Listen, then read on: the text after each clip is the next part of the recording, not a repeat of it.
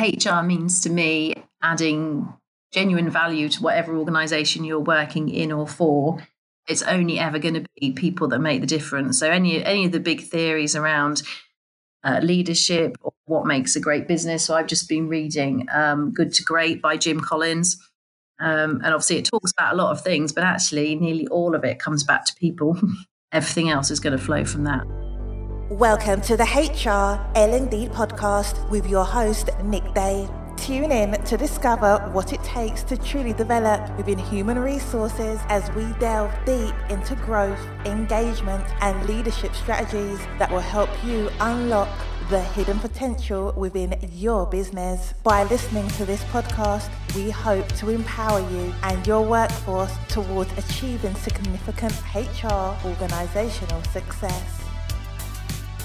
Today, I'm delighted to welcome Emma Wynne to the HR L&D podcast. Now, Emma is the founder of Gateway HR Services. They're an HR outsource provider. Emma herself founded Gateway HR in 2007. She has an MA in Human Resources Management. She's lectured for the University of Northampton, and she possesses the CIPD at master's degree level. We sit down, have a fantastic chat about all aspects of HR. We find out a lot more about what personable HR means to Emma, as well as what the dark side of HR means as well. We also discover a lot more about the employee engagement process, why the employee experience is just so important, and we analyse as well the personalisation of HR, again looking at aspects that step away from things that are on trend at the moment, such as artificial intelligence. And it would be remiss of me as well not to discuss Emma's involvement with the Chartered Management Institute, or the CMI, because I know that something she's really passionate about is designing and delivering management qualifications to develop the leaders of tomorrow. So there's loads packed into this episode. I think you're going to really enjoy it. So if you're ready, grab yourself a cup of tea, grab yourself a coffee, make sure you're somewhere comfortable, because this is going to be a really interesting conversation about all aspects of HR. Emma is really engaging, and I'm really excited to have this opportunity. So I hope you're ready. And remember, at the end of this podcast, please do like it, subscribe to it, and share it with all of your friends. And if you are struggling to resource strong HR talent right now, then please do give me a call or drop me an email at nick@jgarecruitment.com. We are specialist HR recruiters, so we're here to help. Please do give us a shout. Right, let's begin. So Emma, how are you today? Welcome to the HR L&D podcast. How are you feeling? Yeah, really good today. Thank you. Yeah, very good. It's actually our 12th birthday as a business today. So there's been some cake. So it's all good. Congratulations. We've got cake here as well, actually. You've got two people's birthdays in the office. Not quite as glamorous as a 12-year anniversary. But hey, congratulations. Great news. Thank you. So for those that probably won't be familiar, I'm really excited to welcome Emma to the podcast today. I met Emma quite recently at a business conference, which was hosted by the RDLC, which is the Recruitment Directors Lunch Club, where loads and loads of recruitment owners get together, talk about recruitment, and Emma is kind of like our goddess of HR, where all the recruitment leaders like myself don't know where to go and need some support from an HR perspective. We kind of go to Emma and we outsource our services to her to say, Emma, we need some help. And it was a really great conference in Ibiza, a really good chat about all aspects of HR and business and all sorts. And I thought, you know what? I would be absolutely remiss not to get you on this podcast today so we can have a little bit more of a chat about what you guys do at Gateway HR, about your background, because you've got a wealth of HR expertise that I know my listeners would love to hear about, to find out how you got your business going, kind of services you're offering at the moment, and how you're seeing the market. So really excited to have you on board. 5 quick questions.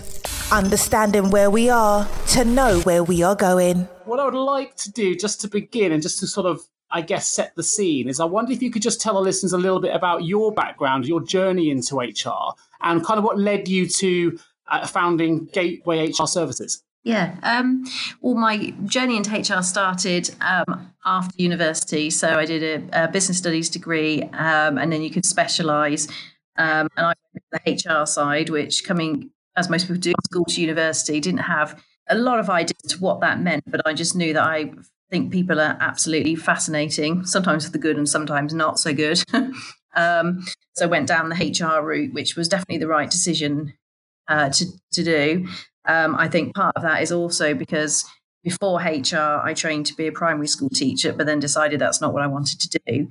But what I do really enjoy is the learning and development side. So whether that's with not anymore primary school children or adults, people to learn and put things into practice. So I did that. HR, as a lot of your listeners will probably know, is quite difficult to get into. So did a couple of kind of office manager roles to start with, and kind of shaped those to be more about HR than anything else. And then my first full-time HR role was in a manufacturing organisation.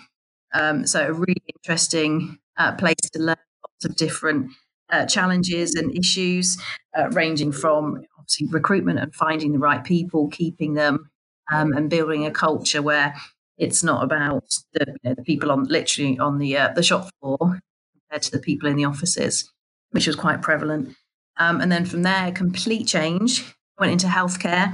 So I was a HR manager for what was, and I think still is, the largest mental health hospital in the UK. As you can imagine, completely different environment, different challenges, but a really interesting place to be. And that's where a lot of my interest in mental health came about, because obviously I wasn't on the clinical side, but spending all my time with clinicians, I learned a lot in that time. And then in between all of that, initially I did my CIPD qualifications, and then quite soon after finishing was asked by the university to come back, start teaching them. So I worked at the University of Northampton for about 9.5 years, delivering on professional programs as well. Fantastic. So how did you then go from that teaching process into, I guess, an HR, sort of launching an HR services business? Yeah, so coming towards my end of my time at the hospital, as lots of people do, started a business after coming to the end of my second period of maternity leave, and that kind of point in your life where you decide, what do I want to do? Do I want to go back and carry on, or do I want to do something differently? At that point, before I'd gone on maternity leave, I had moved a lot more into the learning and development side, fascinated by what I sometimes call the dark side of HR. So all the things that you don't want to do. So disciplinaries, grievances, absence management, but also looking at it in a different way, thinking actually if we train our managers really, really well, these things don't happen that often. So I was working on projects in that area before maternity leave. And then when I came to make the decision, I thought actually that's what I would like to be able to do for businesses of all sorts of different sizes. And it's really grown, hasn't it? I mean, if you go to your website, you can see all the different leaders that are part of your business. I know you're working as managing director of the business, and you've got 20 plus now sort of HR professionals, all with different areas of expertise, helping businesses across a range of services. So that growth is really quite impressive, because often there are a lot of HR consultants doing really good work as sort of one man bands, if you like, or one woman bands, whatever you want to look at it. But you've actually grown Gateway HR to something much bigger. So how's that growth occurred, and how have you led that direction? Yeah, it's occurred. I'm a relatively humble person, so I'd say organically, but a lot of our work comes through word of mouth. So doing a really good job for one client, and that works particularly well within the RDLC that you mentioned. So working with one or two businesses, and then they talk to other people within their network. Quite a few of my students actually became clients. So as they progressed kind of in their HR careers, they've then got back in touch, either from a HR point of view, but more often from a management development point of view. So they then have teams, and based on what I covered when I was teaching them, say, well, actually, can you come and teach our guys and girls how to do that? And in terms of growing the team, one of the like you said, a lot of HR consultancies, apart from the really big kind of national ones, a lot of them are one person by themselves, which is obviously how I started. But I identified relatively quickly that for lots of businesses, if they've got an HR issue and they want advice there and then, if you're one woman, in this case band, and you're with a client all day, your other clients are waiting. So you're potentially either not offering the service that you wanted to, or you're losing clients because they say, well, when we can get hold of you, you're great, but if we can't, we need somebody who's always there. So that's what we've always, the last 8 years, I think it is, I've always said that there will always be a fully qualified HR person in the office. So, during office hours, so whenever you ring, you're never going to have to wait. Sure. And that's certainly how we came across you, word of mouth and great reputation. So, I hadn't heard of you guys before, but it's someone as you say, within the RDLC network said, I had an HR issue that needed dealing with. And, you put us in touch with yourself, and we're now on the podcast, and we now work together as clients, which is great. And you mentioned earlier something about, which I know that you talk a lot about, the dark side of HR, the disciplinary redundancies, the documentation piece. But I know from chatting to you in Ibiza, you're equally passionate about and vocal about promoting the good side of HR too. So obviously, we're really keen to raise the profile of HR here on the HR L&D podcast. So I wonder if you could just sort of expand on what you mean by the good side of HR. Yeah, the good side, I want to say, if you get that side right, you only have to cross over to the other side very occasionally. So a lot of it is looking at the culture of the workplace or the business that you have or that you're building. So are you building a culture where people, they want to come to work, they want to do a good job, they know what they're doing, they feel involved and part of that, and they have a good manager and a leadership team, or is it a culture where people don't really want to be there? If they've got the classic, if you've got a slight sniffle, if you don't really like work, you're much more likely to call in sick. And this is not, don't get me wrong, this is not about coming to work. If you're poorly, you should stay at home. But that kind of decision, or how hard am I going to work today? Sure. So we do a lot of work with businesses on looking at their culture and how, why do people want to come and work for you and do a good job when they're there? And I know that, employee engagement seems to be the buzzword from 2019, 2020. It's on everyone's radar at the moment, and a lot of businesses assessing their culture at the moment and what that means, and looking at their values and those kind of things.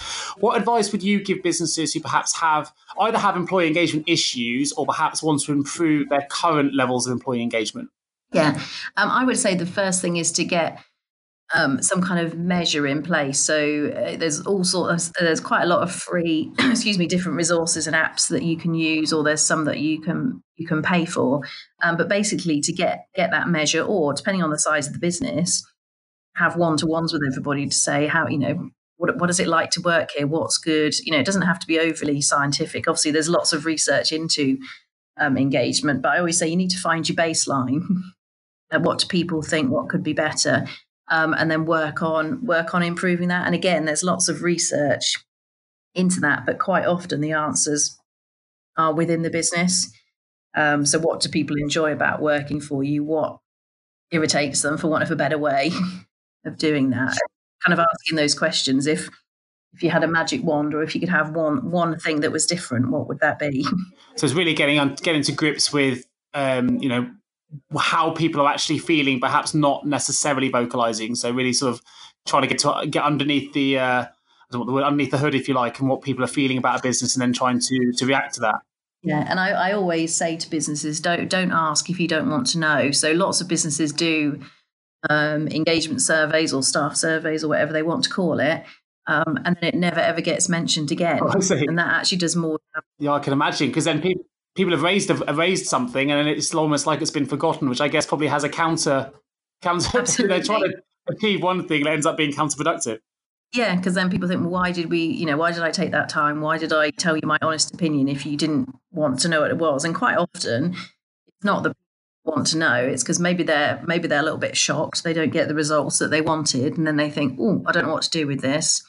But equally, businesses are busy, and before you know it, you're 3 months down the line. Sure. Now, I know that obviously you're head of training, obviously for Gateway HR. You clearly are passionate about training, because right from when you started to be a teacher, you've obviously gone back to university to teach. You're now head of training for your current business.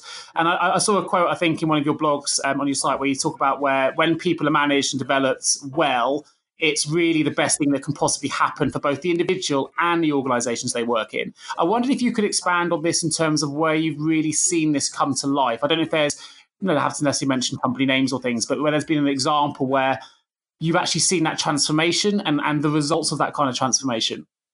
Yeah, absolutely. I mean, this morning, actually, I was running a CMI group. So that's Chartered Management Institute at level 3. So that's mainly kind of team leaders and aspiring managers from lots of different companies completing a qualification with us. But the first thing that somebody said to me this morning when they came in, which, made my day, was that he'd recently been promoted where he works. And he said it's absolutely to do with the course. He said, because I've learned so much and done things differently, which gave him the confidence to go for that different role. But also part of his interview feedback was how he's changing as an individual in terms of how he's working. And we quite often get either within businesses, sometimes people then get back in contact and say, actually, I'm now working somewhere else because it gave me the confidence to go for a different role. And that's not necessarily about not liking where they were.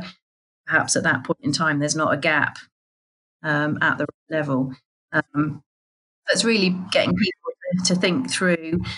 That's what most of our training looks at. Obviously, there's lots of knowledge sharing as well, but it's always practical. So from what we've covered in a certain session, right, okay, what can you do with that back in the workplace? So it's not that you've had a nice day out. Sure. I can totally appreciate how that would be a real motivator for you as well, because in recruitment, we're all about hopefully trying to get people to fulfill their potential at that point in their career by helping people with career moves. And when someone does get a move that they either thought was beyond them or that's really challenged them to secure, and they get it and they're in that role and they call you a year later by saying, how much it's changed their life. Okay, it's not a training piece, but it's amazing the feeling you get to watch someone, develop by pushing themselves. And if you've helped, even albeit on a small way on that journey, it's a really, really lovely part of being a recruiter. And I'm sure you get the same kind of endorphin rush from training. Yeah, it is. It's lovely. I said, yes, like I said to him this morning, I said, you just made my day. And he actually works for a charity. And he's now a senior support worker. And he was, he was so pleased. But I thought that's great for the clients that they look after.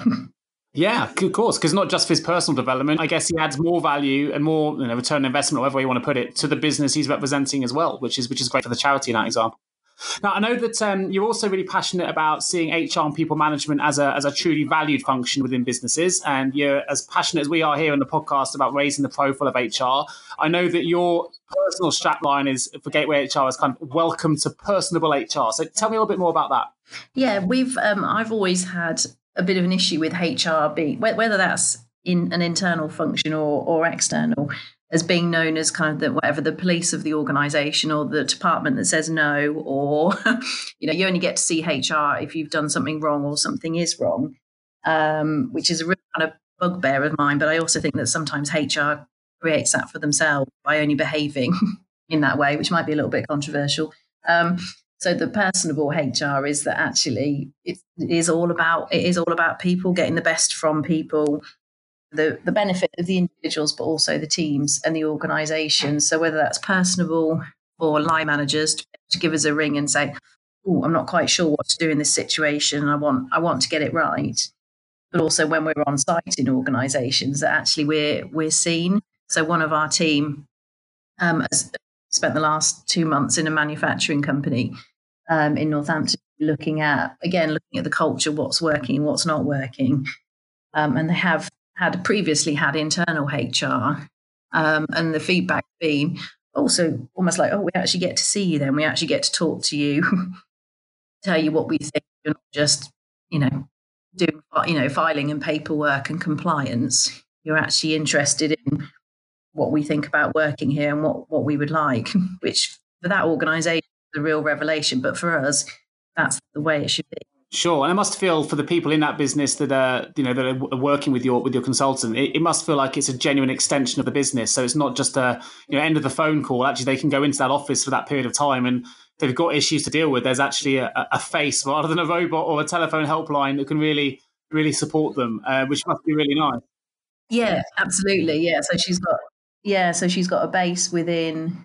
Kind of within the shop floor, so people can just drop in and ask questions, but equally, complying with all the right health and safety side, being manufacturing, but actually, she can have a wander around, just talk to people, see how people are getting on. If she knows that somebody's been off sick, actually making the time to go and, find them and check that they're okay.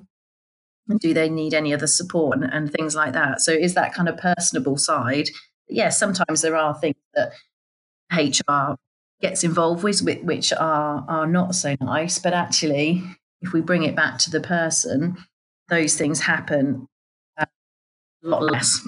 just slightly left field here, but I got an email yesterday. I think it's quite relevant. An email from a company that was trying to sell me a chatbot HR service. So if you're currently got an HR professional or you outsource HR services as we do to you guys, actually we could streamline our HR process by using this HR chatbot, which can handle 600 conversations at the same time and handle all of my HR problems, whatever they might be, whatever the size of your function, through the use of a robot. And I found that quite terrifying because personal issues with HR, whatever it might be, are so wide-ranging, even for a small business like mine, that the idea of a robot answering that, and maybe I'm a bit of a dinosaur, I don't know, and certainly I've had a podcast in the past talking about disruptive HR tech, and it is changing the industry for sure.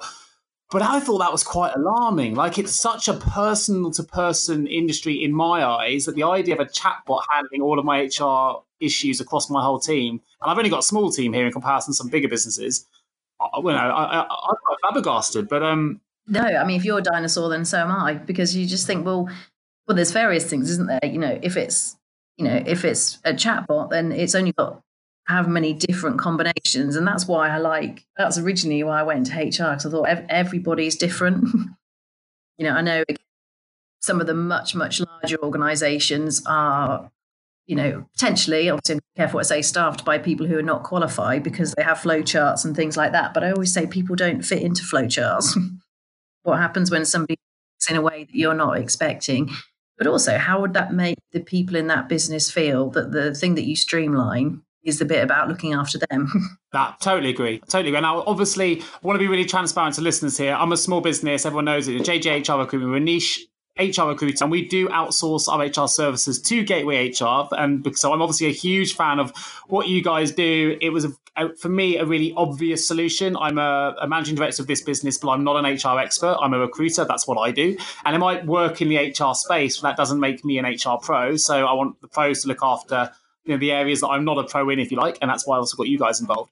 So although I understand the solution and I understand why I work with you guys, there are obviously loads of small to medium enterprises and other companies out there across multiple sectors who maybe haven't considered outsourcing their HR services before.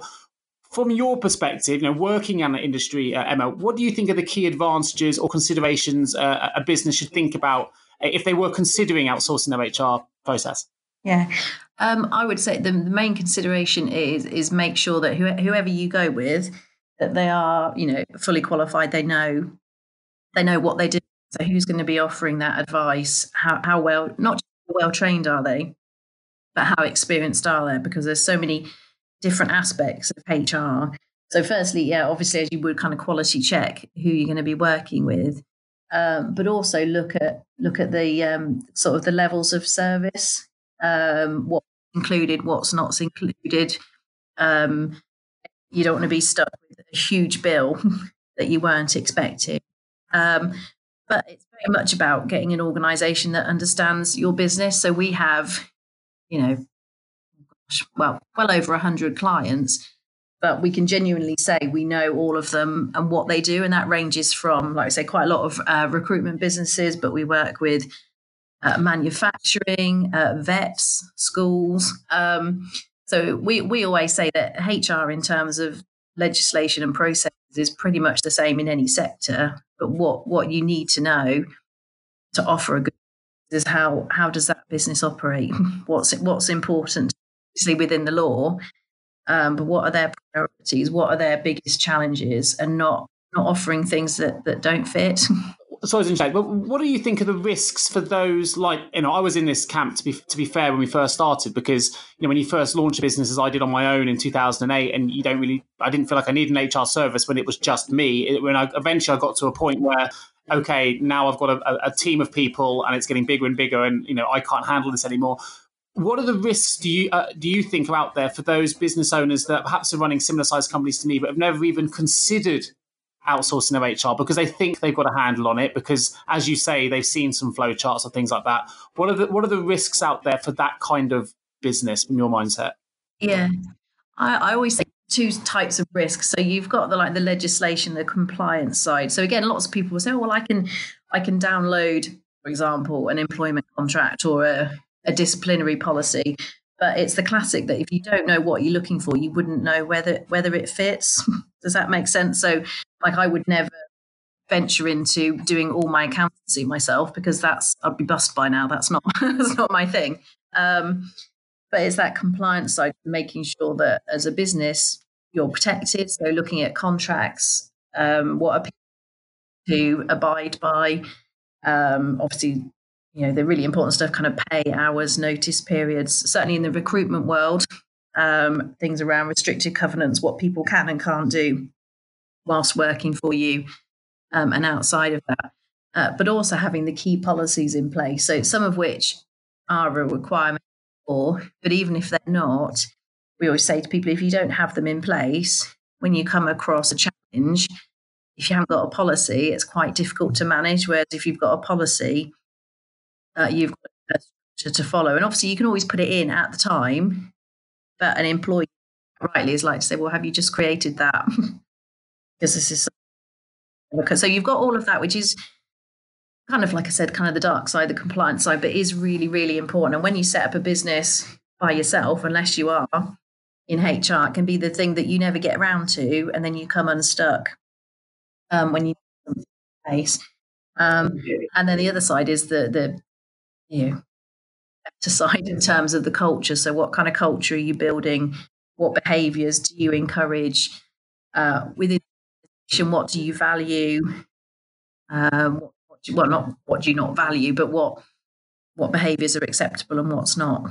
It's one of those things, isn't it, where you probably realise you should have had it, but you realise it too late, because you realise it when you should have had it, and you go, oh no, I wish I'd done this a little bit earlier, because now I'm in the mud.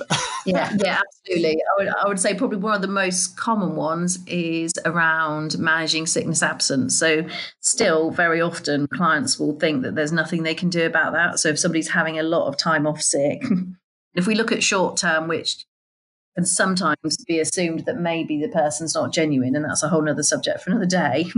But if you don't have a policy, how do you know when to start managing that more formally, whether to give warnings, ultimately potentially whether to dismiss? But if you don't have a policy and a process, you're a little bit stuck. And that's why sometimes with clients, issues will have gone on for years. Yeah, sure. And also, if they go on for years, eventually you can set a culture that encourages others to follow the same kind of behaviours, which is what you want to shut down.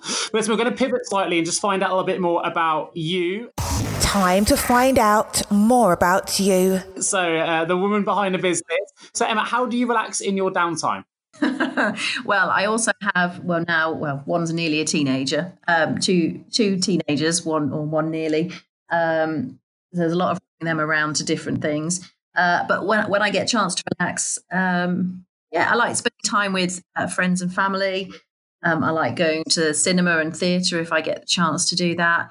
And I'm not particularly good at it, but I also really like CrossFit. That's my attempt at being healthy, but I actually really enjoy it as well. Nice. You're used to doing the old WODs at the end, which the beasting WODs. I used to do CrossFit years ago, and I just remember those WODs at the end. They were just hellish, absolutely hellish.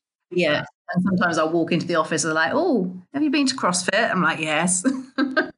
Still red, still sweating, still recovering. So who are the two people who have been the most influential to you in your career? Ooh, in my career, I think probably the person who was my boss at that time, the HR manager in the manufacturing company, because I learned so much from her because I was still relatively green at that point. But also I learned just as much from her about how to be a good manager, because she was very supportive. I mean, actually, she's still a friend now, that many years later, even though now she works in Dubai. But also, it was very clear where the line was, between being a manager. And I thought that was really important, because that's something that I get asked a lot. Can you be a friend and a manager?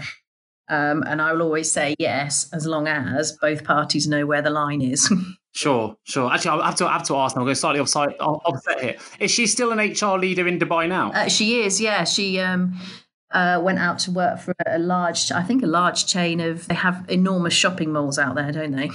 Yes, yeah, I think it's the world's biggest, isn't it, in Dubai? Listen, I only mentioned this slightly off piece because one of my best friends is an HR director also in Dubai. And although Dubai is a big place, in terms of British sort of HRDs that have gone over, it's probably quite a small community. So you may well find they know each other. I'll have to find out off air if they're connected. Yeah. There you go. I was going to say, yeah. Unless your friend is Emma Seymour, which is my friend, then otherwise that would be really scary. No, this is a Natalie, so that they might know each other. Oh, we'll have to find out. I think who would be the second one? Actually, the second one would probably be one of my lecturers when I did my CIPD all those years ago, who's sadly no longer with us, but he was just so enthusiastic about his topic. So he taught reward management, which is not payroll, because I'm not qualified in payroll, but how do you decide how to pay, reward, motivate people? And he just made it such a fascinating topic and really interesting. There's still things again that he taught me then. Obviously things move on, but actually the basics are still there. Yeah, passion's amazing. Are there any resources that have really helped you on your journey? I do love a TED talk, I say. So yeah, listening to different, either if it's just I want to look at a different perspective, or maybe I'll either search on definite speakers if somebody says, have you watched this? Or I find if you just put a topic in, there'll always be somebody who's got something really interesting to say. But I'm also very much, which is obviously when we met in Ibiza, I do like a conference, not for the obvious also reasons of it's good fun as well. Learning from speakers. So one of the speakers we saw, Ros even. So I'm into her audiobook at the moment. For those who aren't familiar, Ros Savage was the first woman to row across the Atlantic, wasn't she? Or British woman to row across the Atlantic? She was, yeah, and the Pacific, yeah, and the Indian as well, I think. And she did it solo.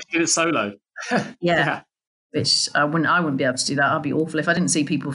I know it sounds cheesy as an HR person, but I'm very much a people person, so I would drive myself crazy if I was alone for that. It was a really inspirational talk. We were obviously both present for it. It was a fantastic talk. So for those that haven't checked it out, I'll put a link in the episode notes. But Ros Savage is the lady that gave the talk, and it was a very inspirational lady. Slightly different. If you could be given any superpower, Emma, what would it be and why? I think it would be to occasionally be able to stop time. So not time travel, because obviously Michael J. Fox proved that's a dangerous thing to do. But moments where you're just having such a lovely time. So whether that's, with family or friends, and you want that not literally that moment to last forever, almost just be able to put it on pause and look around and remember everything before it's gone. Nice. I like that. That's a new one as well. A new one for the podcast. I like that. First time. I like that. Last question, and we're going to jump back into some more of the HR related questioning. But if you could invite 3 people to a dinner party, who would they be and why? Wow, that's a great question. I would probably invite, I don't know if you've come across this man, somebody called Sir Ken Robinson, who's big in the education world, but about how the education system is all wrong. And he's just fascinating. And I've seen him talk, but I could listen to him for hours. So Robinson, John Cleese, just because he's my absolute favorite in terms of a comedy, and Gary Barlow, which purely because he could sing, or I could just look at him. Fantastic, excellent. Men, weren't they? I probably should have put a woman in there somewhere, but they were the 3 that came to mind. So that's cool. Let's see what comes naturally. First 3 in the door, not a problem. Have you ever asked yourself, how can any recruiter understand my HR recruitment challenges? Please don't give up on your hiring challenges just yet. Here at JGA HR Recruitment, we appreciate the difficulties associated with attracting, recruiting and retaining top human resources talent. We also understand just how costly a poor hire can be. JGA HR Recruitment would like to partner with you to help you overcome your hiring challenges. Contact us today on 01727 800 377 or visit jgarecruitment.com to find out more.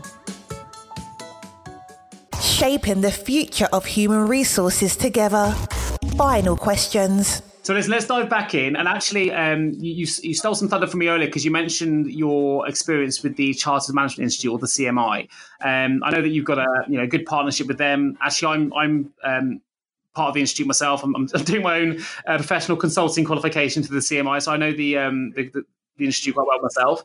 But I know that you've been quite heavily involved in designing and delivering management qualifications. So I wonder if you could tell me a little bit more about what this work involves and how it's, I mean, you've touched upon it already, but how it's really been benefiting businesses. Yeah. So we're authorised, or well, we're a registered CMI centre. So that means that we can deliver qualifications at levels 3 and 5 in management, leadership and coaching and mentoring. And what that means is based on, as I'm sure you'll appreciate, a very strenuous audit process, quite rightly, that they know they know what we're doing and we're capable of building a course to meet their requirements. So the management and leadership course, which is what I was doing one of the workshops for today, and a lot of it's around obviously what makes a great manager, a great leader. How do you combine the two? Obviously, the ongoing discussion of what is the difference between the two, and how they put that into practice. But what behaviours are expected of good leaders and managers, and a lot of it is about then people sitting back and thinking, oh yeah, actually sometimes I do or don't do that, and how that reflects on their reputation, but also the impact it has on the team. And then we also look at mission, vision, strategy. So it's, even though all still related to people, it's not all HR related, if that makes sense. So how as an organization do you establish what your vision and mission are? And we spend quite a lot of time looking at, are these documents kind of worth the paper they're written on? Does that make sense? So it's not just something that you put up in reception and it looks nice, but if you ask anybody in the business, they wouldn't know what it was. Or is it genuine? This is the vision. This is what we're all working towards, and we all know what we're doing. So that's kind of the first half of that course, which takes 3 months, and then the second half, which this group are about to go into, is all around teams and high performing teams. So what makes a great team? How do you put a good team together? And so they deliver the results that your organisation needs. So if I was to bottle that up and put you on the spot, in your mind, A, what makes for a great leader, and B, what makes for a great team? Yeah. A great leader is somebody who can inspire in their, sphere of influence. So they might not be their direct line manager, but somebody that inspires you to work towards that common goal and that common vision. And a great team is a team that, again, works together and achieves the goal. So the big part of that is knowing what are we working towards, so we're not all going off in different directions. Sure. I mean, the communication piece there is obviously really, really key. I mean, as you say, no point having it on a notice board pinned up if no one's reading it and no one understands what that goal is. So that communication piece comes back again. One thing I had to mention, because I know in HR, you get asked quite a lot as to, whether or not you get involved in recruitment. I thought it was quite an interesting question, and I saw this on your blog as well, because one of your biggest client bases you've mentioned are recruiters like me through your involvement with the RDLC. So when you get asked by clients whether or not you do recruitment, I know your answer is kind of yes and kind of no, because you support a lot of the areas that affects recruitment, but obviously you're not a recruitment agency. So how would you answer that question now? If I was to ask you, okay, Emma, do you get involved in recruitment? How would you answer that question? Yeah. We will always say that we don't do the kind of the actual recruitment, if that makes sense. So we do the bit beforehand. So we'll sit with the client and say, establish what it is that they really want for the team and the business. So the classic is, somebody hands in their notice, you're in a bit of a panic. It's really easy just to go out for exactly the same thing. But getting them to think through, actually, before you do that, is that still the role that it was when that person joined? Is that still what the business and the team needs? And whether that then turns to whatever you want to call it, a job description or a role profile, making sure that it's the right thing. And then we'd also work with them in terms of, okay, so where is this person or people most likely to be found, and how to do that. But we don't do any of the recruitment. So we would then, obviously, we've got a big network. So we would say, actually, work with X agency or Y agency who specialise in what you're looking for. I mean, obviously, some clients will say, well, actually, we want to do it ourselves, or maybe due to budget, they need to do it themselves. I mean, whether that's cost efficient, we could come back to that. But if that look at, okay, if it's going on your website, what does it look like? How likely are you to attract the right people doing that way? So we say all the advisory things around it, but the actual recruitment, finding the right person, and again, will help then in the selection process. So if a recruitment agency puts forward 3 or 4 great candidates, will quite often get involved in the interview process. Sure, that makes sense. I mean, because you're in quite a unique position, really, in terms of your exposure to the inner workings of recruitment businesses because of your relationship with the RDLC. So with that, Amanda, has that changed your perception of what recruitment agencies do, or has it changed, how you viewed the recruitment industry, having that unique position to view it from a slightly different angle? Yeah, I think it has. I mean, one of my first roles after university, I mentioned that I did kind of office management roles, was actually in a headhunting company. Baptism of fire at the age of whatever that was, 22, 23. So again, that was nothing I'd come across before. So I did that kind of background knowledge, but yeah, certainly working with lots of recruiters and looking at the figures. And because sometimes, clients might say, oh, it's going to be whatever, X thousand or a percentage to find the right person. But then equally, I can then back to them with figures from people like the CMI or the CIPD to say, actually, if you do it yourself, the chances are it will probably cost you almost as much in terms of management. And again, it comes back to, I wouldn't attempt to do my accounts because that's not my specialist area. So it's going out to a good agency that knows the market, has good candidates or access to good candidates. So as the client, you're spending your time selecting from the best rather than weeks trying to find where those people are. Sure. That makes perfect sense. Well, it's nice to hear it from your point of view. It wasn't a question I'd planned for the podcast, but it kind of lended itself to ask because it's it's quite rare someone has that kind of that view of it, and it's obviously I would support all of those arguments, but I also equally understand that people sometimes have to go direct for budgetary reasons, but it's that time-saving element. Well, we're nearly into the L&D vault. It's a couple of last questions I'd like to ask quickly, and I want to go back to the employee experience piece briefly, because I know that's something that's really central to the core beliefs of what Gateway HR are offering. And I know the employee experience is obviously really important to you, and it isn't the same thing as employee engagement necessarily. So I just wondered if you could talk to us a little bit about why you put so much value on the employee experience and why you think it's so important. Yeah, it's, again, probably 2 answers. So you've got the thing that I personally, which I know lots of people do as well, have a very strong, whatever you want to call it, moral compass or ethical stance. So we won't actually work with organisations that don't treat their employees properly. Obviously, we won't work with them if it's illegal, but there's a whole different level in terms of what's right and what's wrong. So you've got the human aspect, but also from a business point of view. So quite often people say a lot of the stuff that goes on around engagement and experience is all kind of soft and fun. And I will always argue that back and say, well, you can call it what you like, but that's what will make your business money. So if your employees have a great experience working for you, funnily enough, they're going to be the employees that, put in the extra effort, pull together with you, have the great ideas because they love working for you. So they're constantly looking for better ways of doing things. So actually by doing all the things to make your place a great place to work has huge benefits. And in my spare time, did my master's in employee engagement. So all the research actually shows the links between the businesses that do it really well are usually the businesses that outperform all the others. Yeah, which wouldn't be a surprise to me for sure. I'm doing similar studies in my MA at the moment, but it makes sense, doesn't it? If someone's enjoying their job, then you believe in it more and you put that little bit of extra work in.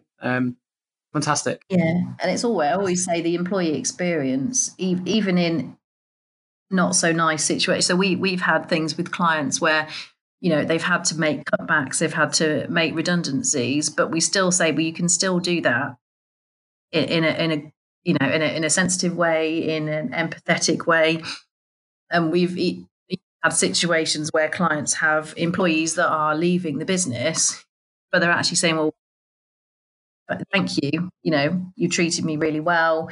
I know you didn't have any other option. This had to happen, but thank you for how you've supported me through this process. And you think, well, if you can get it right in those kind of situations, then, you're doing it well. Absolutely. It means they can remain advocates of your brand even after they've left your business as well, which is equally as important. Absolutely. Brand is key at the moment. And the wonder that is social media, or you've got Glassdoor, which I always describe as the TripAdvisor of the employment world. And even if you're not doing it because it's the right thing to do, you should always treat people properly, because word soon spreads. An employer reputation can drop off really quickly. Well, I mean, I could spend all day talking to you about a variety of issues and things within HR, because you cover such a remit, and it's been fantastic having to cover the questions that we have done today. If you could step into my shoes now, what would you have asked yourself that I didn't? I would have asked the key topics that are going on in the HR world at the moment. Perfect. So, Emma, what's the key topic affecting the HR world at the moment? I would say one of the key ones, which has been rumbling along for a while, but it's really taken to a whole new level, but in a good way, is all the work around mental health. So, it's like I said, it's not new, obviously, but due to lots of kind of, in a good way, high profile work and cases, and lots of work with people looking at reducing the stigma of mental health, either in the workplace or outside of that. But organisations now really having to kind of step up and do something about that, because mental health, for quite a few years now, mental health and stress have been the highest cause of workplace absence in pretty much every sector. It should be about doing the right thing.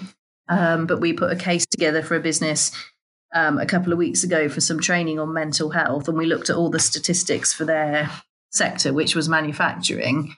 And presented that to the board to say, well, here are your potential savings if you take this seriously. And that did the trick. Fantastic. Well, that's a great way as well of using, the other hot topic at the moment, certainly in the HR and the payroll space, is analytics, and how you can really utilize data to support efficiency savings. So that's a brilliant example of two hot topics, I guess, that are covering the market at the moment, how you can use them carefully together. Well, so we're going to open the L&D vault. Opening the L&D vault. In hindsight, what's one thing you know now that you wish you had known when you began your HR career? I think it would have been, which, like I said, is kind of where I am now, is always look behind what you're seeing.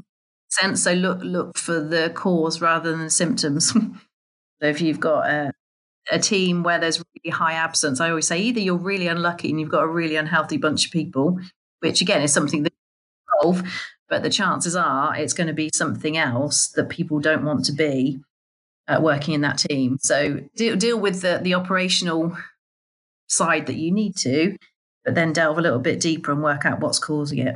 Fantastic. What's the one common myth you often hear in the workplace in relation to leadership or human resources, and can you debunk it? Yeah, like I said, human resources is just the department that kind of nobody wants to spend any time with. You only see HR if there's something wrong. Like I said, sadly, in lots of organisations that is true, which is why it kind of perpetuates. But actually, human resources should just be what people are doing all the time. So making sure that managers are good managers, and then look at kind of building the culture that makes the organisation successful. Sure, perfect.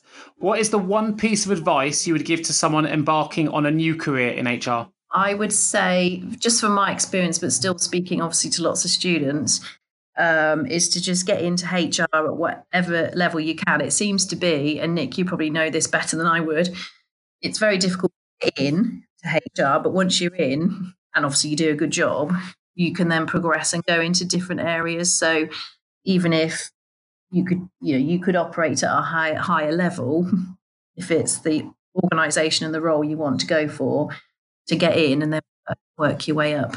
I totally agree. I think also there's more opportunities now than there's ever been. It's not doesn't have to be as as operational, transactional as HR admin officer through to HR manager, director. They've got opportunities now in HR lecturing, for example. And you've done some lecturing at the college. You've got HRIS and systems. You've got learning and development, analytics. I mean, even human resource and sales, software, project management, transformation, organizational development. Like if you get your foot in that door, the world is your oyster if you know where you want to go. And I don't think it's as linear as it potentially used to be. I think now there are huge opportunities, and if you can kind of follow whatever path that you really floats your boat, really, which is quite exciting. Last question before we finish: what does HR mean to you? HR means to me adding genuine value to whatever organisation you're working in or for, because it's only ever going to be people that make the difference. So any of the big theories around leadership or what makes a great business. So I've just been reading Good to Great by Jim Collins. And obviously it talks about a lot of things, but actually nearly all of it comes back to people. So if you get the people of your business right, everything else is going to flow from that. Fantastic. What a great way to finish. Well, listen, thank you ever so much, Emma, for joining me today. If people are listening to this and maybe they're a small business owner like myself who wants to outsource their HR service, wants to have a conversation about an issue that they're going through at the moment, or just wants to have an informal chat, where can listeners connect with you online? Useful links, keeping the HR L&D community connected. So I'm very active on LinkedIn. So just Emma Wynne on LinkedIn. I can send you through, well, we're connected, aren't we? So you can share that. But also you can go onto our website or just give us a call in the office. That would be great. Fantastic. And I'll make sure that your LinkedIn profile, your website, which is gatewayhr.com, and any other links are available on the episode notes as well. So if you are interested, click on the episode notes right now. Click on subscribe to this podcast and then pick up the phone and give Emma a call. It'll all be available in the episode notes. So, of course, I would be remiss not to say that myself, as host of the HR L&D podcast, I'm also an HR recruitment specialist. So if you do have an HR-related vacancy and you do have the budget to work with an HR specialist, then please do get in touch with me. I'd love to have a conversation with you. You can reach me directly at nick@jgarecruitment.com, or you can give me a call on 01727 800 377. Again, those links will also be in the episode notes. So that's all. Thanks again for listening, folks. I look forward to bringing you the next episode of the HR L&D podcast real soon. And I just want to say another huge thanks, Emma, for joining me today. It's been a fantastic conversation. Thanks ever so much. Lovely. No, yeah, thank you very much. I've really enjoyed it. Thank you so much for tuning into the HR L&D podcast with your host, Nick Day of JGA HR Recruitment. If you need help with a current HR or L&D vacancy, then please get in touch with Nick and his team. All contact details can be found in the episode notes. In the meantime, to make sure you never miss an episode, please subscribe to the show through any of your favourite podcast